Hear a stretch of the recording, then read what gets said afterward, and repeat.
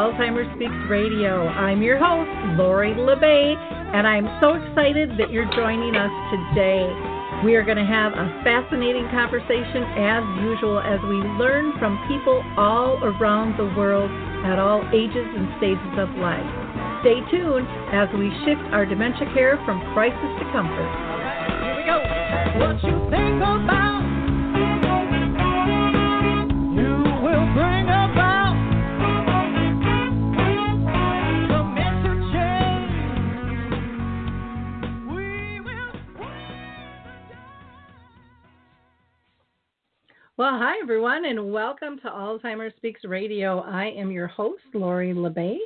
And my mother lived with dementia for 30 years, and that's why I've created Alzheimer's Speaks. We are about lifting everyone's voice and helping people get connected to all the services, products, and tools that are out there. Because let me tell you, there's a lot, but just so many people don't know about them.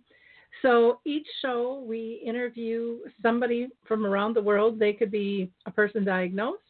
They could be a family member, they could be a business professional, an advocate, a researcher, a movie director, a singer-songwriter, or an author like we have today. And so maybe, just maybe, you could be our next guest. Now, today is a live show, and so you can call in with any questions or comments that you would have. That is 323-870-4602, 323-870-4602, because we would love to hear your thoughts. Now, before I introduce our guest, I just want to give a shout out to Artist Senior Living in Wilmette in Illinois. I'm going to be doing a caregiver survival camp for them that is virtual, and it is free for anyone to register. It'll be Tuesday, March 23rd between 5:30 and 6:30. Now, that's Central Time, so if you're Eastern Time, it would be 6:30 to 7:30. And so forth. And you can call to register at 224-408-3152. That is 224-408-3152. Now, normally I do some other shout outs, but I want to get started with this conversation. We're going to take a break midway, and then I will do some other shout outs because I think that there are just some other companies that you need to hear about as well. But first, we're going to be talking today about navigating dementia and realizing that this is not a simple journey, but we're here to give you tips and hope. And we are lucky to have with us Pam Ostrowski, who is the author of the book called It's Not That Simple, Helping Families Navigate the Alzheimer's Journey. She is also a family consultant and a speaker. She has been through a 14-year Alzheimer's journey with her own mother, and she knows what it's like to make those tough decisions. And like most of us in the trenches, she has learned from the mistakes that she has made, and we all make them, and that has made her stronger for the process. So again, feel free to call in if you have some questions as we go on with our conversation here. And again, that number is 323-870-4602. Welcome, Pam. How are you doing today? Thank you, Lori. I appreciate you having me on. I'm doing well, thank you. Well, I'm glad you could join us. I love your book, and I love the title, It's Not That Simple, because it really is a complicated journey.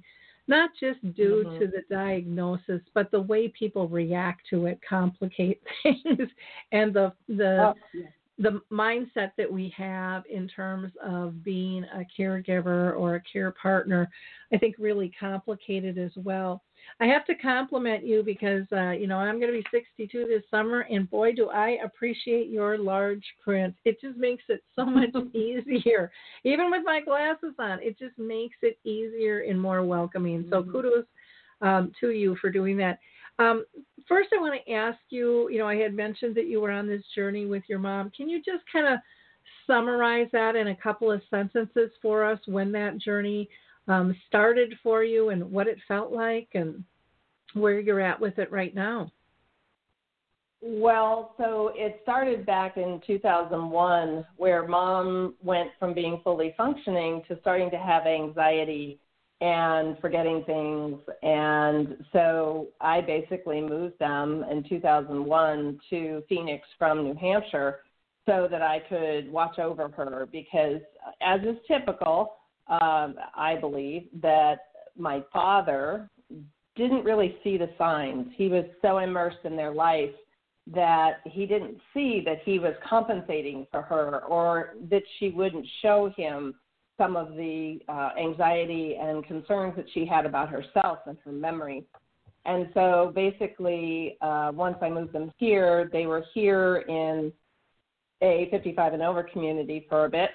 And then in 2007, we moved, and I talk a bit about this a little bit later, is we moved them into a community where Dad could be independent because despite him being 6 years older, he actually was totally functioning, and both physically and mentally, and Mom was not. So she was categorized as assisted, and then I specifically went out, pursued a care community where the progression from one stage to the next would be virtually invisible. And so they just moved from one 2-bedroom apartment up a flight to the exact same 2-bedroom apartment. They left for lunch. They came back. All they did was go up one more floor, and Mom was none the wiser. So having that integration and keeping her environment as stable as possible was one of the big lessons for me. Okay, wonderful. Thank you in 2015. Okay. Well, thank you. Thank you for sharing that with us. It's just nice for our audience to have a little bit more background there in terms of journey. What was your inspiration behind writing the book? And again, the title is It's Not That Simple, Helping Families Navigate the Alzheimer's Journey.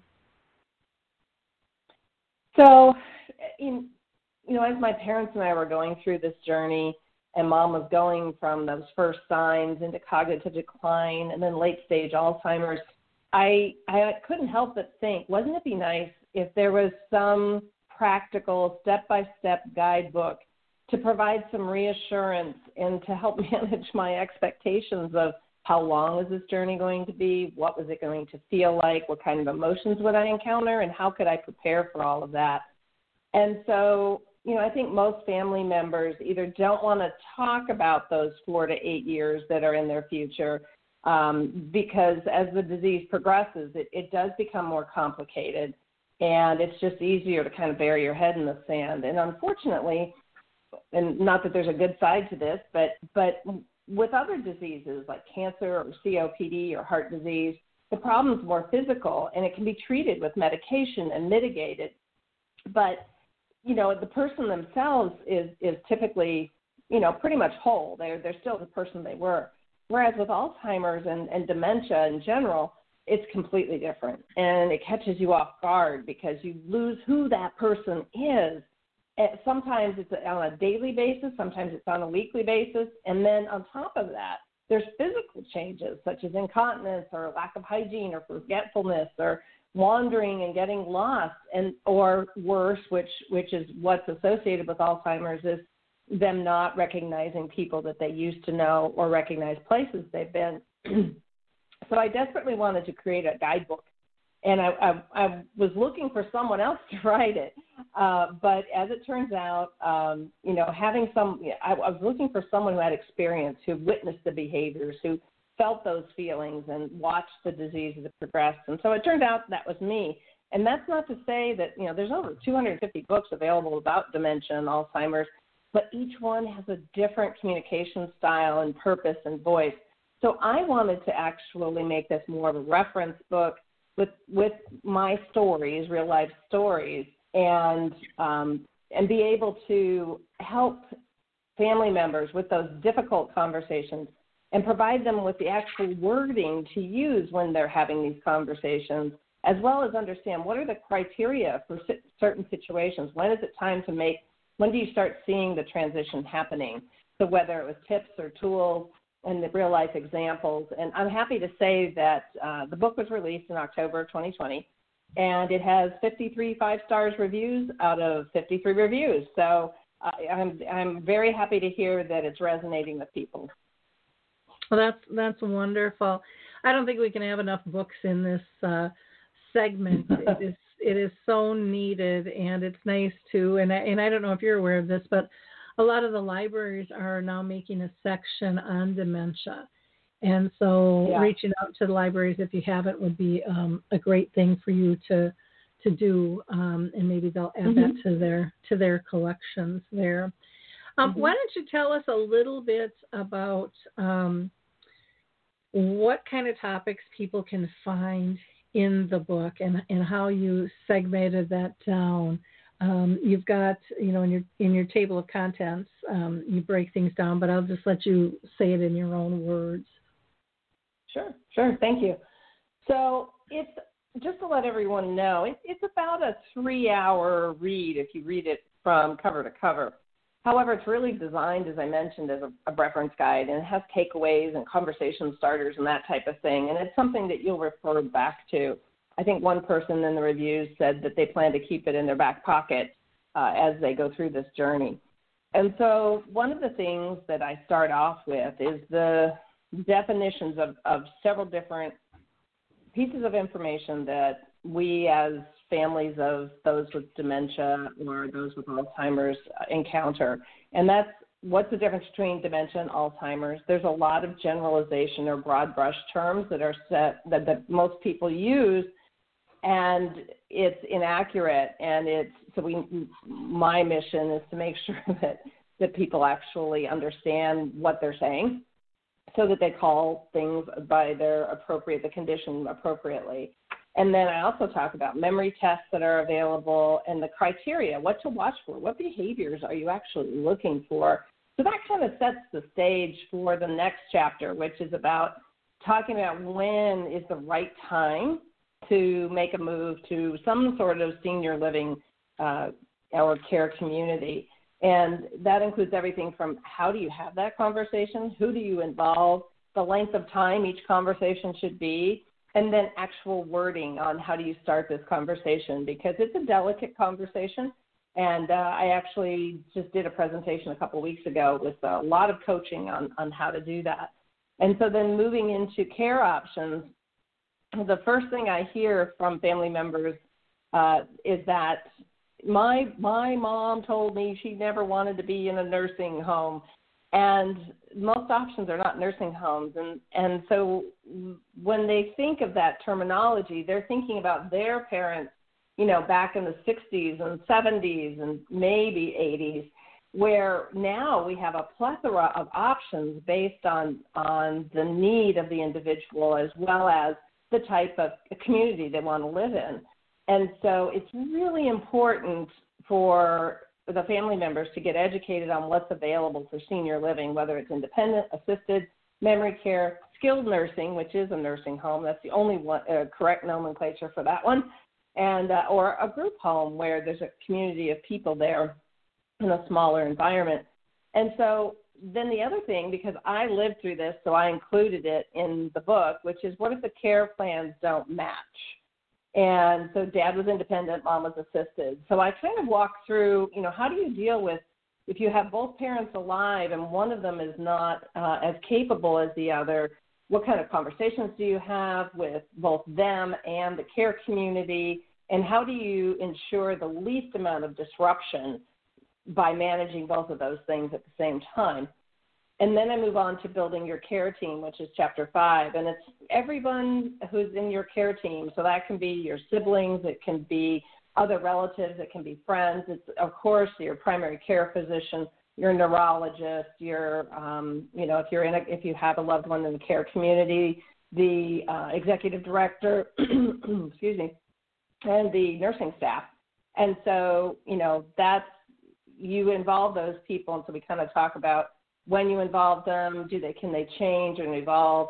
And then my favorite chapter is actually chapter 6, which is dealing with the emotional roller coaster, which I think your listeners can empathize with. It's the combination of the initial fear and resistance and denial. Then it's followed by anger and frustration because you don't know what to do. And then there's grief and sadness, but there's also some amazing moments of joy. But you get those not from resisting your loved one, but instead by joining them in their world. So that to me is, a really important part of the book, and probably one that everyone can relate to. And then communicating in a brave new world. So words really matter, what you say. You don't call the activities center the daycare. You don't call undergarments diapers. There's just some words that we use that are demeaning. And the number one tip that I would have for everyone is to allow your loved one, who happens to probably be significantly older than you are if you're an adult child, give them the right for dignity and respect, and use the words that you would want used in front of yourself, not to treat them as if they're a 3-year-old. And so I do have a tip sheet called They Say, You Say that helps with having those conversations. And then visiting your loved one, it's an uncomfortable thing for some people to go into a care community. So how do you approach someone with Alzheimer's? How do you greet them? What do you do? It doesn't have anything to do with keeping up with the times and telling them what's happening in everyone's lives, because they can't process that. So what type of activities can you do? And then how do you leave? I always felt tremendous guilt when I would leave. So I learned a way to do that where everybody was happy. And then finally, when the end is near, making sure that now's the time to read the book, because when the end is near, all of those necessary documents need to be in place. It's too late for your loved one once they're in the mid to late stages of Alzheimer's. So you need to have those documents in place. And then, what are you watching for the signs of the beginning of the transition? What activities can you do to help them ease through the transition, whether it's playing music or singing or anything like that. So that's kind of it in a nutshell. Okay, well, sounds good. I'm wondering, you had mentioned the roller coaster of emotions, and I think that hits home with just about everybody. Can you explain what you mean by that, and maybe give us a tip of when that attacks? What can we do to help ourselves and to help our loved one?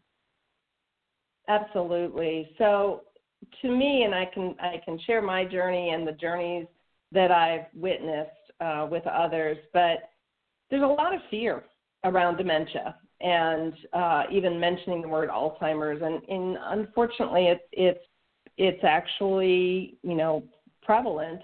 1 out of 10 people over 65 have been diagnosed with Alzheimer's. And there's other types of dementia, of course. And so there's a sense of I'm going to lose this person, and I'm going to lose them while they're still alive. And then there's fears about, well, how do we make medical decisions? How do we make financial decisions? How do we make personal decisions? And then, frankly, it's overwhelming, absolutely overwhelming. So take a deep breath and understand that denial or just pushing it away is not going to solve the problem. It's better to follow the analogy of how do you eat an elephant, one bite at a time, and, take your decisions, live one day at a time, figure out what it is that you need to do. And that's one of the things that why I wrote the book, but also why I started Alzheimer's Family Consulting, was because these emotions will eat at you. They will ruin your relationships. They will make it for an unhappy life. And I thought, I need to help people build a plan. I need to help with strategizing and figuring out when do you move from one stage to the next How do you make those care transitions? And so, it can go from anything where there's a lot of aggression. For instance, when you're first having that talk with them to say, okay, when you're no longer able to care for yourself, what are your wishes? What would you like to have happen? And they may say, you're not going to put me in a nursing home. Well, that's where you have to back off and realize there's resistance and there's fear because, frankly, they're just as scared as anyone else because they can see this happening. It's not that it's happening without them knowing it. And they are still in there and they're still struggling and they're scared because they don't understand why they can't remember things and why they can't remember how to do specific things, whether it's tie your shoes or open a napkin and find your utensils. And so they have fear, you have fear, and that's a bad combination. So one of you has to step back, and they can't, so that means it's on you to step back and say, okay, well, so what's your big fear about moving into senior living? And use the right terms. Don't call it a nursing home, because that's not what it's called. And, what is their perception? And if that's not reflective of reality, then let's brainstorm some ways to help them see an environment that's not a nursing home, but instead someplace where there's activities, there's nutrition, there's people that are functioning very well, and show them that that fear isn't necessarily warranted. And so one of the things that I hear from family members as part of this emotional journey is, that confrontation of, I don't want to move, right? But here's the flip side to that, is that when your loved one lives alone or they live with someone in the family, that's not really good for their mental health or your relationship. They may feel like they're a burden. And then that makes them combative and angry and frustrated, because you're telling them what to do because they're in your house, and because you haven't been trained on how to handle someone with dementia, and you've had a long day and you've been working. And that's another thing, is if you bring someone with any sort of mid-stage dementia into your home, somebody's got to quit their job. You look at the financial side of this, and that creates more fear, right? So there's this, well, what are we going to do about that? How are we going to solve this problem? And then there's that sense of anxiety. So another part of that roller coaster. And so what we want to do is then you feel like, well, they're not being appreciative of the fact that I'm helping them by providing a home for them. But then when you feel unappreciated and frustrated, then you feel guilty because it's not their fault. And then, of course, you feel resentment over the whole thing. Like, why is it that I just can't cope with this? And so there's your questioning yourself, and did you do the right things? And so that's why I call it a roller coaster, because I swear my stomach went up and down so many times in that 14-year journey. And so then a lot of times come with those emotions is the acceptance that you have to meet them in their own reality. And one of the biggest challenges for that is it's really easy to argue with them. So if they said that something happened 5 years ago, that's the way it happened. And whether they're right or they're wrong doesn't matter. And I always ask the question in the book, you probably saw this, do you want to be happy or do you want to be right? Yep. And so it's basically you're not arguing with the person that you grew up with, or if it's a parent, or your spouse that you spent 60 years with. You're arguing with a disease, and the disease will always win. So give it up, let it go, and understand that these last years, you want to look back on these, and this is my life goal at this point. I want you to look back on this journey without regret and without guilt. I want you to look back on it and say, we did the best that we could with the tools that we had, and my loved one had the best years that they could. And ultimately, that's the emotion I want you to walk away with. So all of the advice in the emotional roller coaster and the tips, it's all about how do you make the best of this situation now that you're in it. And it handles everything from visiting, because visiting was really difficult for me, Lori. I'd feel guilty if I didn't. So Mom was in a memory care community. As I mentioned, from 2007 to 2015, she would be a wander risk. She couldn't, at some point, she couldn't feed herself, and then other points she could. And that's the other thing is when you walk in and you see her, you see your loved one. One day she said hello to me by name, and I hadn't heard my name out of her mouth for 2 or 3 years. Mm-hmm. And it brought me to tears because it's like, you do know who I am. And then on the flip side of it, I would see her 3 days later, and she'd be, sleeping and just not, in a good mood and didn't want to do anything. And you have to be prepared for whatever you walk into, and I mentioned in the book about putting on your armor, is that you're working with the disease, and it's going to be variable. Make moments of joy when you can, and just hold their hand and rub their back and be there for them, because they know that you're there, and you just need to let them know that they're loved at this point. And so it's one of those things, whether you're visiting, whether you're just at the beginning of the journey, there's just so many emotions. And so that's why I created, the book and the business behind it, because, you shouldn't be alone during this. And I felt like I was, and I want to help as many people as I can by helping walk this journey with them. Okay, well, wonderful. I'm going to just do a couple of shout outs here, and then we'll be back with Pam. One is to the Memory Cafe directory. If you're not familiar with it, memory cafes are for people with dementia and their care partner. They're a great place to get that support with people who are like-minded. Pam just said, she kind of felt lost and alone. I know I sure did on my journey with my mother as well. And a memory cafe can give you that peer support, because even friends and family members don't always understand what it is you're going through, especially if you're a primary or a secondary care partner. The other is Dementia Map, and Dementia Map is a global resource directory that we just launched, but there's all different kinds of resources out there, from books and consultants and videos, and it's just endless, products, services, and tools. And then speaking of tools, Coral Faith is a company that is allowing people to download 2 of their apps free. One is Music First, and the other is Coral Faith.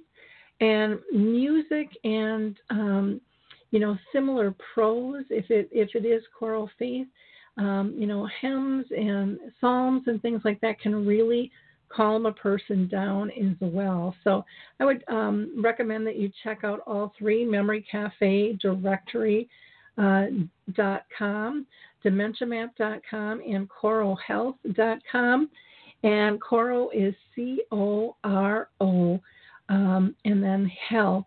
We're going to hear from the Footbar Walker, and then we will be right back with Pam.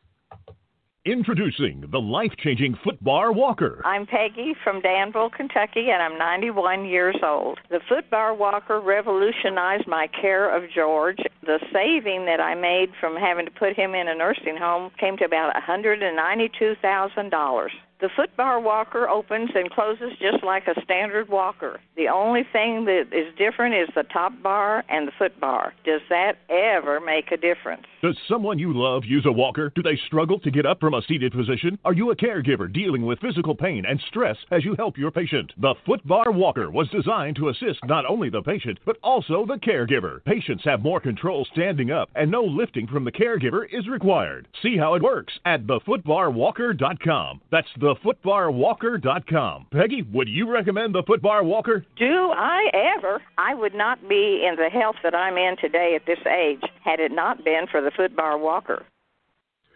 Well, great. Let's get back to Pam. She gave us such good information the first half of the show. And I also wanted to mention that I did go out to her website, and she has a couple of downloadable pieces that are great too. And I'm going to have her talk about those, if you don't mind, as well, Pam, because people are always looking for resources. So you've got one that talks about listing the specific task or appointment and who's going to be responsible. We have it in two different formats there. Can you talk to those a little bit? Sure, I'd be happy to. So they're called Caregiver Tools. So the name of the website is, oddly enough, it's nothatsimple.com, so just like the book. So if you click on Tools, you will go to Caregiver Tools, and there's a weekly care planner, which is really important because as you create that care team, which you need to do earlier and sooner the better, and what that does is it allows everyone to have one place. So I put it in a Google Doc because that way when you save it for yourself, you can then share it with everyone on your care team. So, for instance, if a sibling says, I can't pick up mom to go to the doctor's appointment, then there would be a notification to you, an email from Google saying, your document has changed.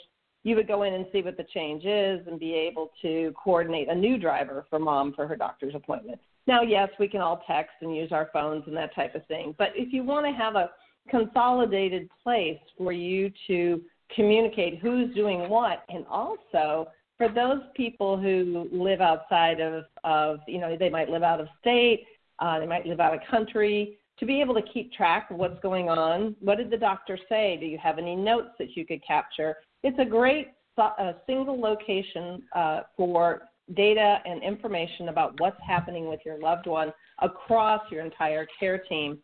And then there's a care community comparison worksheet, which is also really helpful when you're looking at different care communities and trying to evaluate them. You want to do apples to apples.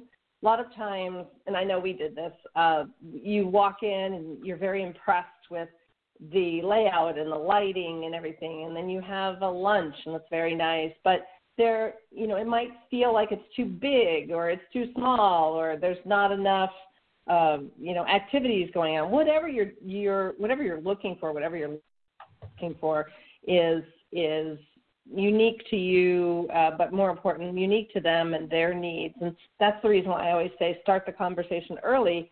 When someone is maybe just experiencing mild cognitive impairment and that early stage of dementia where they can say, I like this, I don't want this, I like that, I don't like that. And they're able to articulate that. My mom went non-vocal by 2008, and I first saw those symptoms in January of 2001. So non-vocal means that, so she and I would have hour-long conversations all of my life. And in 2008, those stopped, and she couldn't really put a sentence together. And so we lived 7 years that way, communicating through almost hand signals, where things that I knew growing up what she meant, but for the most part, I didn't hear her voice after that. And so getting that information from your loved one earlier is better. And so that's a tool that you can use now to evaluate. And, the other thing with care communities is they're not sitting there with empty rooms waiting for your loved one, and whenever you feel like, now's the time. And the book does help you with criteria. I can help you with criteria in your specific situation as to when the time to move is, and build that strategy and plan so when it does happen, you recognize it. But the flip side of it is there's waiting lists for a lot of these senior living areas, and you've got it. It requires a plan. There's a lot of demand. And then the other tool that's there is it's a daily care planner. So basically what it does is it provides the day of the week and then the task and the initials of the person responsible. And what that really does is keep arguments to a minimum within your care team. I thought you were going to pick her up. No, I thought you were, right?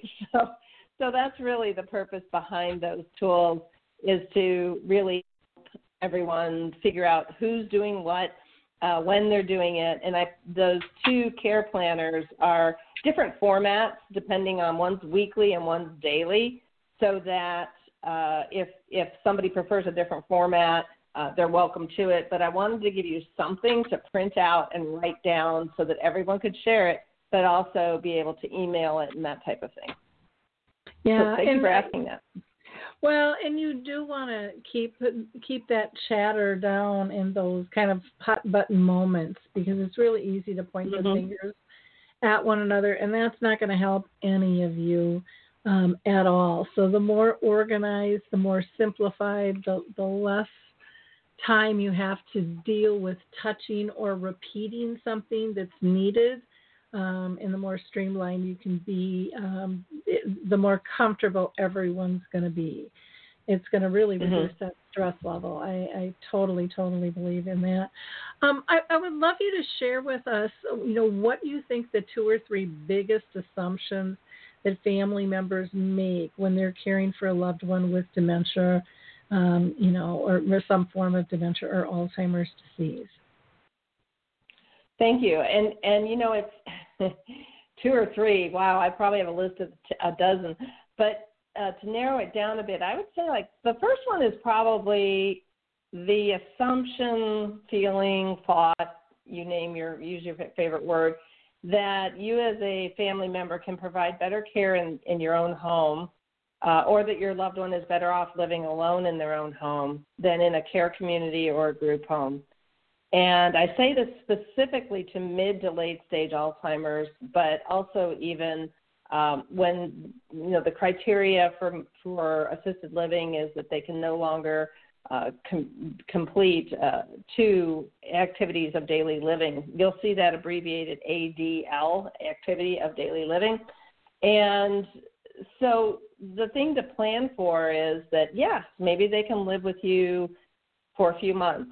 Maybe that's part of your transition plan. Again, when I talk about strategy and planning, you can use this as the first step, and then you bring in, you know, some in-home care professionals who are certified in the type of care, which typically has to do more with stimulation and learning and function, as well as personal hygiene. Those seem to be the care professionals are brought in for. And then at that point, it's time to start researching assisted living or memory care communities. So the assumption that you've got this is both brave and scary to me, because you should not be trying to do this alone. The needs of someone with Alzheimer's, especially mid to late stages, are varied and severe in many cases. So, for instance, if you told my mom to swallow a pill, like her medication, she couldn't do it because she didn't understand what you were saying. So Alzheimer's attacks plaques and tau proteins, attack different synapses in each individual. So some may be non-communicative, some may be combative. You don't necessarily know what you're going to end up with. So having a strategy and a plan based on criteria is really important. Kudos to you for thinking that you want to keep their loved one with you or have them live alone, but isolation is one of the things that accelerates dementia, as is non-stimulating activity, like putting them in front of a TV. So those types of things, those types of behaviors of handling your loved one with mid-stage to late-stage dementia is not really appropriate. And so the second assumption that I hear frequently is that, and this kind of ties into the first one, is that the family member, whether it's primary or secondary, feels that they're strong enough mentally, emotionally, financially, and physically. And I throw in financially because with someone who needs this amount of attention, somebody's going to have to quit their job. So can you financially afford to live off of no income or one income while you go through what, in our cases, it was an extended journey, but 4 to 8 years is the average time once diagnosed. Nothing before that. Once diagnosed, the stats show that a person who's diagnosed with Alzheimer's will live another 4 to 8 years. So are you prepared for that? I mean, it's an arduous journey, and there's help out there. And all the resources that you've mentioned, and just, gosh, go to the Dementia Map, dementiamap.com, and just check out all the different things that opportunities that are there, tools that are there, tips that are there, people who are there for you.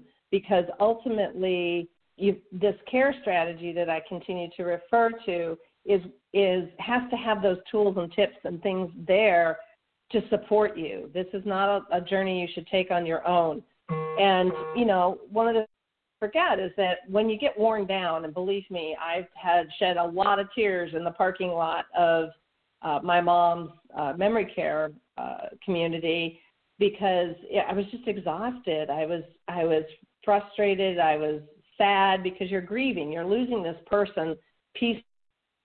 And yet, when we'd have joyful times, I'd still be sad because it's like, oh, we had so much fun. She said my name. We painted a birdhouse. This was great. And I knew that it was a moment, and every moment counts when you're with your loved one. So don't be on your phone and don't be emailing anybody or doing anything. Be in the moment, because they know. They are hugely attuned to it. and to behavior. So they will be watching you while you're on your phone, unless you're going to play music, which is a favorite thing. I had specific music I would play for my mom, but really talking about the assumptions that you've got this. This is not your normal disease. And so if you're worn out, then your loved one has, especially through the primary case, I was, even though I had a memory community, I was responsible for both parents. And once you're weakened, then your loved one has no warrior there to, a shield and sword is what one of my friends calls it. And so for the sake of them and for yourself, get support. Go to Dementia Map. Reach out to me, but find someone who can learn about your specific situation and support you on this journey. I mean, that's really the important thing. And then I think the third assumption would be that, what do I do on a visit? Like if I go visit my loved one with dementia, and my number one piece of advice would be do something with them. Bring some wood figures from a craft store and some paint and hand them a paintbrush. My mother had never painted, and the assumption we make is, well, they never liked to do that. Well, they aren't who they were. They're a blank slate at this point, and they will be a blank slate on every visit. So just because they didn't want to do painting last week does not mean they won't do painting this week. So you can basically have this box of goodies, playing music, find a private place where you can listen to music and sing along. I mean, and I swear we sounded like we were strangling cats, but Mom and I used to sing to, Que Sera Sera by Doris Day or Perry Como or Dean Martin. Those were all her favorites. And then another thing was, bring them tactile items, things that they can touch, beads, things like necklaces or scarves with texture. Fur, she had 2 stuffed animals that she absolutely loved, and a baby doll. If you have a mom in Alzheimer's care of some sort, be sure you give her a baby doll. There's every woman wanted Mom's baby doll, and so they had to get more baby dolls and then of course there was whose kids whose issue. But it was funny. I mean, those are the kinds of things that we laugh at, but. Having something they can care for and touch, hug, and feel is really important. So stuffed animals are a big one. And to me, the most important thing at a visit is hold their hands, stroke their arm, rub their back. I remember there was a gentleman in Mom's care community, and he would come up, he'd tap you on the shoulder, tap, tap, tap. I mean, he was persistent. Like if you didn't turn around, your back was going to have a bruise on it. And you'd turn around and he'd pat his back, and I forget the gentleman's name. And so I would be like, oh, you want me to rub your back? And he'd nod his head because he couldn't vocalize it, but he knew what he wanted.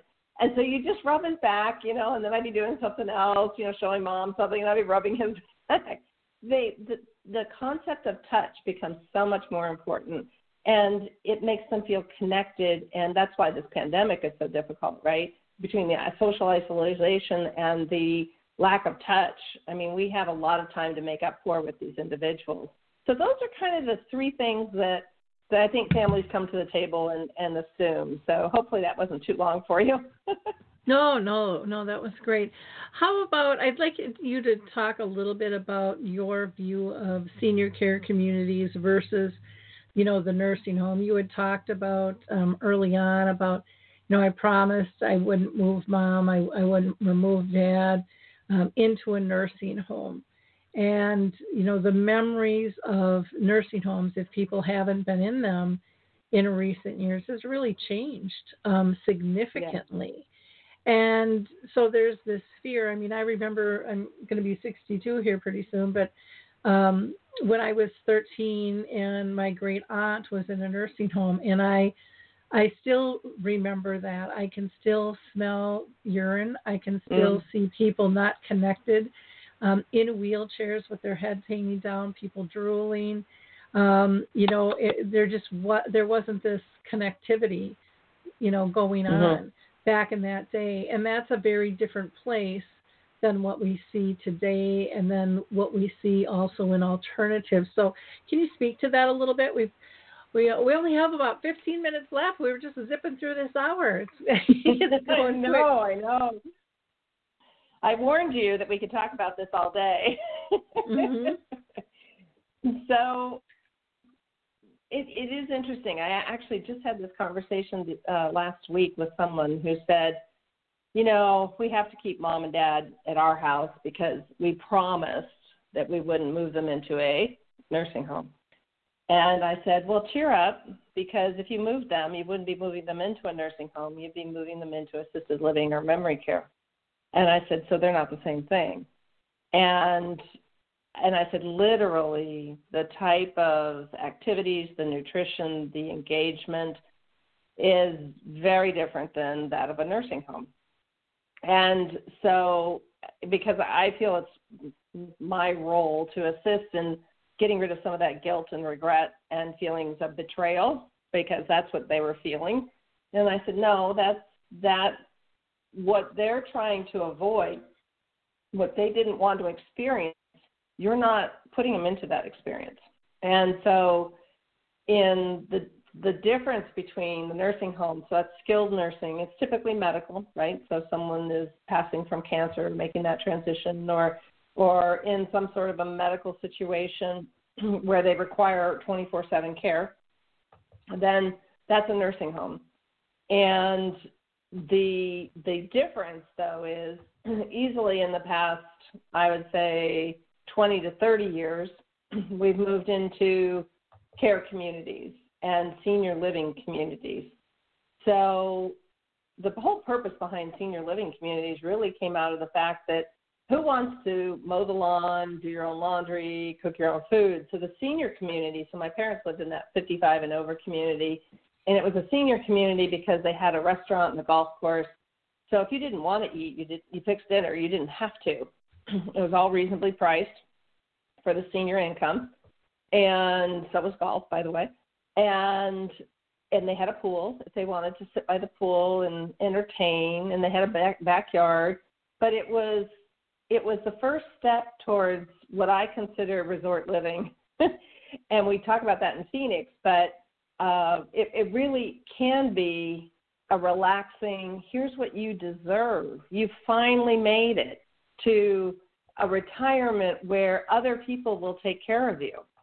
And being independent and doing your own thing it's not mutually exclusive. You can still do whatever it is you want to do. And it's true if you move to the next level, which is independent living. You still have, it's the equivalent of condo living, basically, because you have an apartment and you come and go as you please. You can choose whether you eat at the restaurant or you eat out. You go drive to your own doctor's appointments and everything, but you don't have the labor and the work associated with home ownership and home care and home maintenance and personal maintenance. So somebody else does your laundry. It's like having staff. And actually on one of the presentations I did recently at a care community, she said it's like having a docked luxury cruise liner. You know, you basically are waited on hand and foot. And when you move into assisted living, same environment, but you know, someone's there to make sure you're taking your medications because, you know, I mean, I'm 58 and I'll be darned if I remember if I took my allergy pill today. And that's why my voice is hoarse. So I'm thinking my body's telling me, no, you didn't. So I apologize for that. But it's, you know, as we get older, the brain slows down. We are not a generation of good eaters. So nutrition and exercise and stress all play into our current brain health. And here's an interesting statistic is that Alzheimer's doesn't manifest until 20 years after we've committed the crimes that create it, for lack of a better term. In other words, the more stressed out we are, the poorer the nutrition, the less exercise we do, the more we make our brain health vulnerable to diseases like Alzheimer's. So when we look at care communities, we're thinking more about, well, a transition. You know, I want to move from taking care of everything to somebody else doing most of the work and me doing a little bit. And so when you get to assisted living, that's more of, maybe doing a reminder, hey, it's lunchtime. Sometimes time gets away from us, even no matter what your age is. Well, as you get older, that happens. So just a little nudge, that's what I call assisted living. And then as things get a little bit harder to do and it's harder to function, then and we start, and there's actual criteria, and I talk about it in the book about the different memory tests.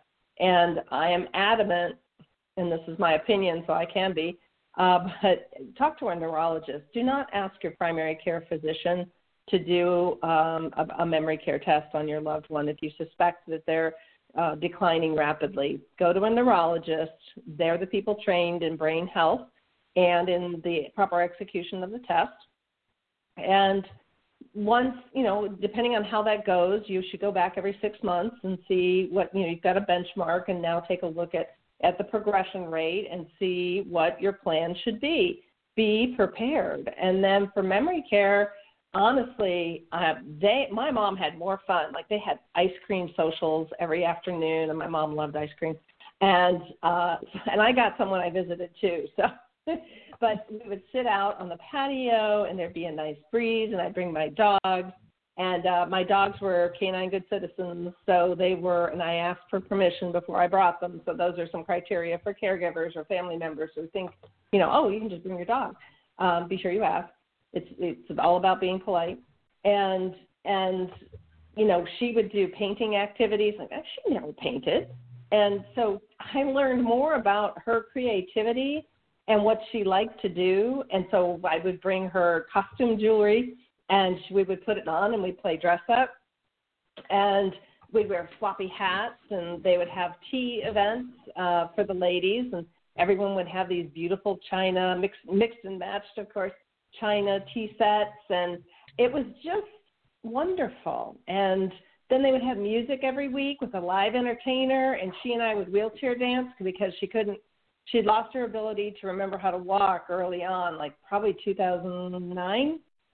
So she was in a wheelchair those last 6 years. And so we would wheelchair dance. I would hold her hand, and I'd spin around, and I'd take the other hand, and I'd figure out a way to move around her to the music. And she would move her arms, and those are the happy, joyous moments I was talking about. It's working with them where they're at and enjoying that moment. And a memory care community and assisted living will provide you with that type of environment. But use the care community comparison sheet that's on the itsnotsimple.com website, because you want to make sure you're comparing apples to oranges. It's just like buying a house. You want to go at different times of day, make sure that it's the right community, and then commit to it for 90 days, because this transition, you're going to need help with it, because it's a new environment. And anytime you take someone with dementia or Alzheimer's and move them into a new environment, there's going to be resistance. There's going to be fear, uncertainty, and you're going to start doubting your decision. It's like, nope, let's just chill for 90 days. We'll visit them. We understand that this is a change, and it takes that long. So that's kind of my take on the whole senior care transition from senior living to independent to assisted to memory care, Lori. Okay.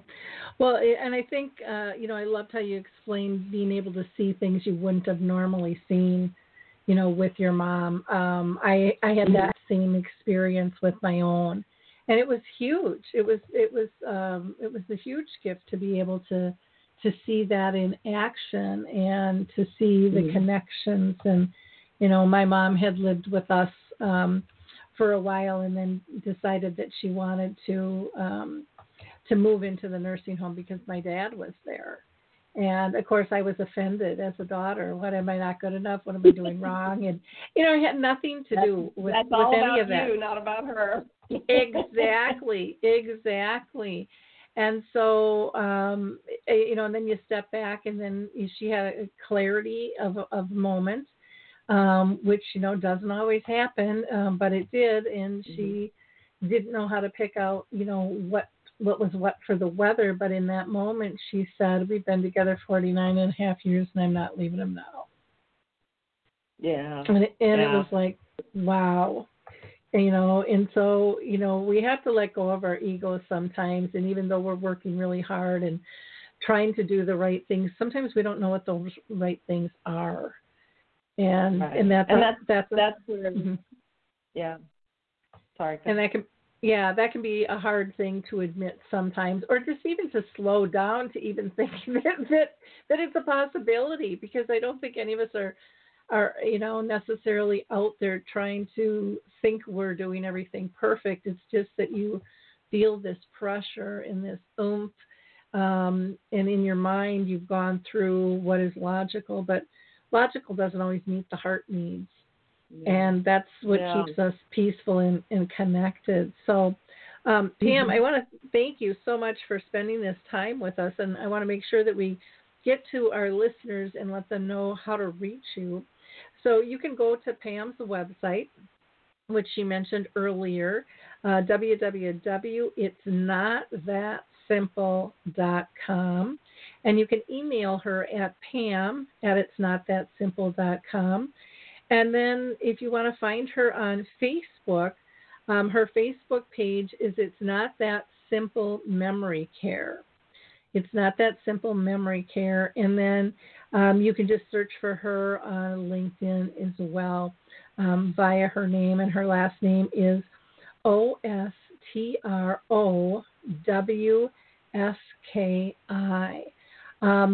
We've got about 3 minutes left. Any last words of wisdom there that you want to shed light on for us? Well, Lori, I actually just wanted to say, first of all, thank you for hosting me today and giving me the opportunity to chat with you about the book and my experiences, and also to thank you for all of the work that you do in communicating out to caregivers what tools and tips are available both on Dementia Map and then through these podcasts to let people know what's available. It's so very important. And, the most important thing behind all of that is to let caregivers, let your listeners, and this is all to all of you speaking out there, you are not alone. We've been on this journey, allow us to help. We know what it feels like. We know the decisions we made, and we learned a ton. Why wouldn't you just let us help? So that would be my favorite way to end something. So thank you again, Lori, for the opportunity and for all that you do for the caregivers and those suffering with Alzheimer's. Oh, thank you. And I would just add on top of that to our listeners is don't be silent about your own journey, because no matter how little you think you know more than someone else in need. Mm-hmm. And reaching out that hand makes a huge difference. When we just don't feel alone, that in and of itself can settle us down and make us feel connected. It's not that somebody can fix our situation, but to know that somebody else gets it, because sometimes you just feel so lost because it's like, why aren't my siblings seeing this, or their friends? Why am I the only one that sees this? And sometimes it's because we're really good at hiding it, and we don't even know that we've been hiding it because we've been so worried about dignity, which is important. But again, we have to also deal in honesty. If we want people to help, we have to let them know what the true needs are. And I think that's one of the difficult things that people struggle with. So again, I hope you like, click, and share this show. Pam, it's been fabulous to have you on with us, and I wish you all the best of luck. And for our listeners, you want to go out there and check out her book, It's Not That Simple. Have a wonderful week, everyone. And on Thursday, we will be talking with the founder of the Nana's book series. It's an adult book series for dementia and engaging. Absolutely fantastic tool. You're not going to want to miss that one either. Talk soon. Bye now.